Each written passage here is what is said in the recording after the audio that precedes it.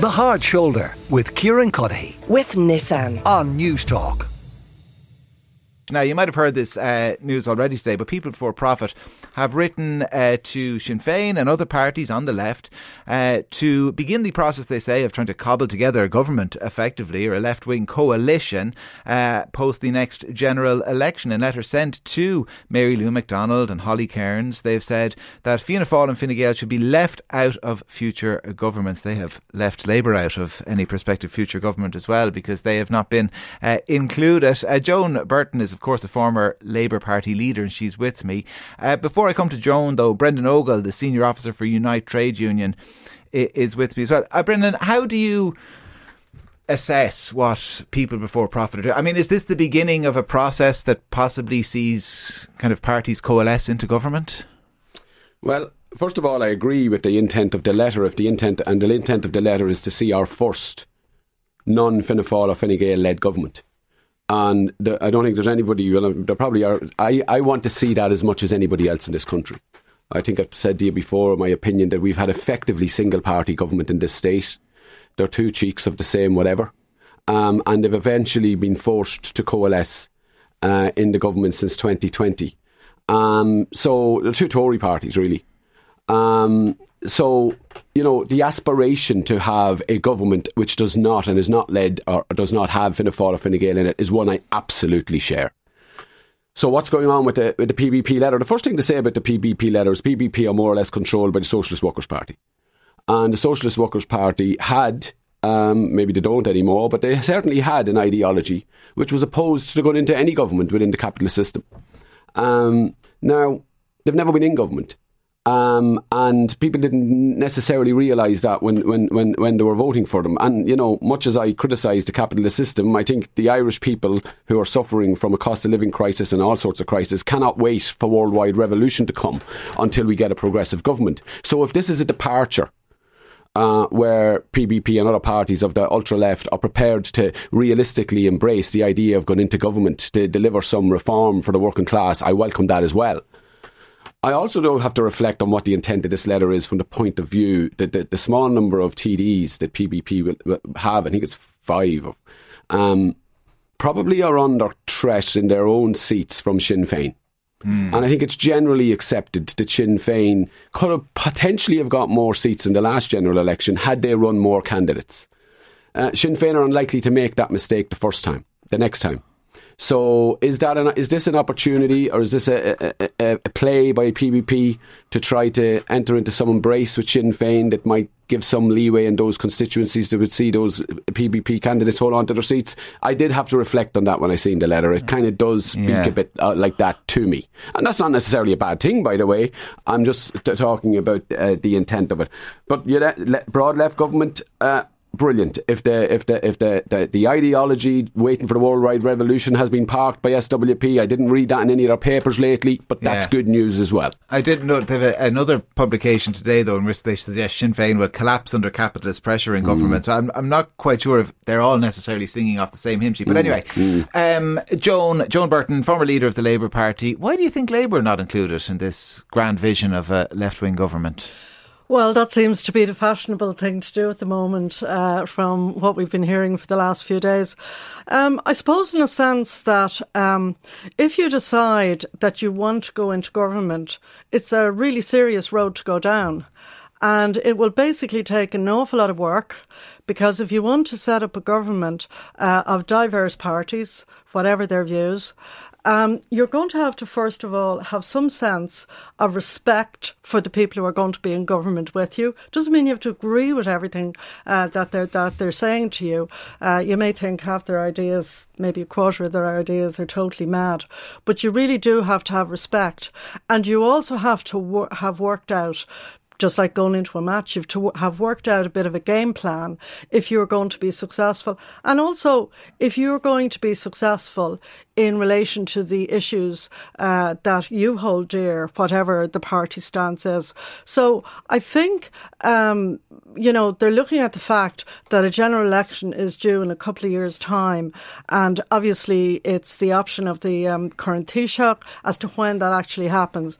but it's probably unlikely to happen before the middle of 2025. So now is probably an opportune time to do it.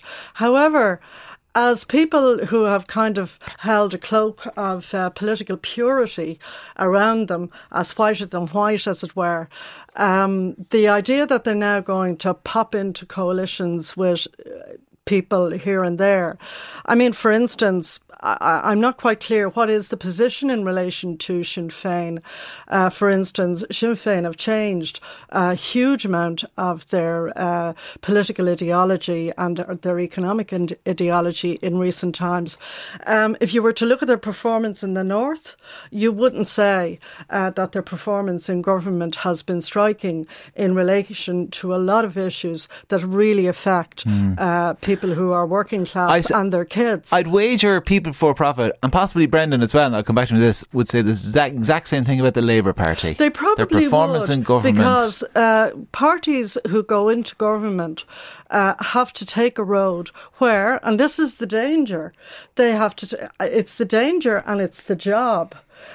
They have to make decisions, and they have to make decisions often in adverse circumstances. So, for instance, in 2011, when the Labour Party went into government, the country had basically financially collapsed, and we were owned by the IMF and the people in the Troika, and we had a very fierce set of rules that we were given by them, negotiated by the outgoing Fianna Fáil government, and essentially we couldn't renegotiate them, but we couldn't unmake it. And there were a lot of people on the left at the time whom I respect. But their idea was that we should follow Greece. Now, as somebody who follows economics and who's worked in different countries around the world at different times, and particularly in Africa, where I'd often seen countries which had collapsed, the idea that the IMF were some kind of easy show walkover was just off the wall. They could be negotiated with, and we got, by and large, the kind of terms that had been negotiated. In a lot of cases, we got them reduced by about a half once we got the economy moving again. Now, for people who had lost their jobs in their hundreds of thousands, in my own constituency at the time, every house I visited, particularly in the newer areas of Castleknock, where there was a lot of house building, the man in the house was generally somebody who was involved somewhere or other in the building trade or in engineering. And essentially so almost everybody had lost a job. So, and the women were the people who kept the country working. Brendan, their hands were tied, and I mean, the argument that some would make is that if you're going to at least have talks about a broad left-wing coalition, you should include Labour. Well, look at... first of all, I don't agree with that. First of all... Not even include them in talks. No. You don't have to put them in government. We're not talking about, making Ivana Bacik a cabinet minister all of a sudden, but at least talk to her. Well, first of all, the comparison with Sinn Féin is not valid. Now, I'm not a member of any political party. But I'm not going to judge Sinn Féin on their performance in a government they've never been in. And Sinn Féin are not in government in the north of Ireland. There's no government in the north of Ireland. There's an administration, and it doesn't even sit. So I'm not prepared to jump on that bandwagon. We have had a single party government from Fianna Fáil and Fine Gael in this country for 100 years. We can mark them on that. And unfortunately, I disagree fundamentally with Joan. We can mark, sorry Joan, didn't interrupt now, we can mark the Labour Party on their performance in several governments, but let's just stick with the 2011 to 2016 one, because I voted for Labour in that election. I voted for Labour in 2011. I voted for Labour on the basis that the bailout, the Troika bailout that Joan refers to, was well known and discussed for 2 years in the lead up to that election. So much so that Eamon Gilmore, the then Labour Party leader, coined the phrase Frankfurt's way or Labour's way. And he didn't coin that phrase from a position of not understanding. He coined that phrase from a position of understanding what Labour were inheriting. So that's just one issue. We got Frankfurt's way, and by God did we get it. Another thing that Labour Party promised in that election was I could pick a number of issues, but we haven't got all day. They would not implement water charges. No, they rammed them down the necks of the working class and took joy in doing it. And unfortunately, while I question the motivation around this letter yesterday from a point of view, and while I agree we need a broad left coalition going forward to have a truly progressive government that we've never had in this country. While I agree with all of that, where I, and I'm not, Unite disaffiliated from the Labour Party, by the way, in 2013 because of their behaviour for 2 years in that government. In fact, not only that, the Labour Party themselves had a consultation to do away with affiliation to trade unions, which they've now done with a rule change following a conference in Wexford. So there's a divide there. So it's not just... So the Labour Party divorced itself, as far as I'm concerned, from the working class, and the divorce is still in play.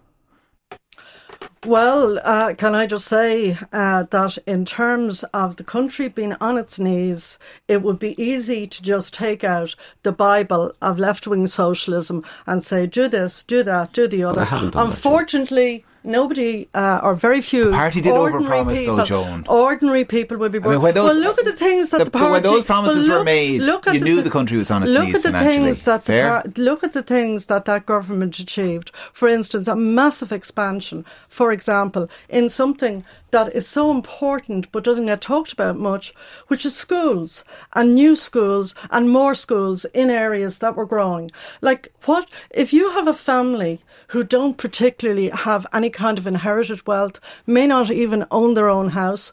Their big opportunity for their children is to have an education and to progress. Joan, everybody's in favour of schools. Joan, we all support schools. Sorry, I'm saying that we actually worked on that, and that was one of the things that we produced. I can talk about my own constituency, where there are schools literally for every 1,000 to 2,000 houses that were built, and they came rapidly, and they were hard won. I mean, I had to go in and endlessly politely talk, as I would normally do, to the people in the Department of Finance. I would also say as well, when I became Minister for Social Welfare, I made a point of going around the different social welfare offices around the country privately. 11 o'clock in the morning, when people were there signing up for things. People who never expected to be inside the inside of a social welfare office and they were glad to have the support, but they didn't want to be there. And what did you hear all of the time? People wanted employment and they wanted jobs back. And that is what we did. So by the time we left government, the economy had begun a significant recovery, not a total recovery. Joe, we had the longest recession in history. And what was more people just started going back to work. Economies recover in the economic cycle. You do economics, you know this. We had the longest and deepest recession in history. And the working class picked up the price for the sins of the bankers and developers. And Labour presided. Joan, you are supposed to be the left. Why are you talking about the left in such a disparaging way? The people who regarded themselves as much more left-wing than a Labour Party, they suggested that the model we should choose was Greece. Now, Greece is a country that I know a little bit about, beautiful country, wonderful people, and they decided, the left-wing government that came in, that they would just say 2 fingers to the international institutions, and we'll do as little as we can to sort this out, even though we're taking the money.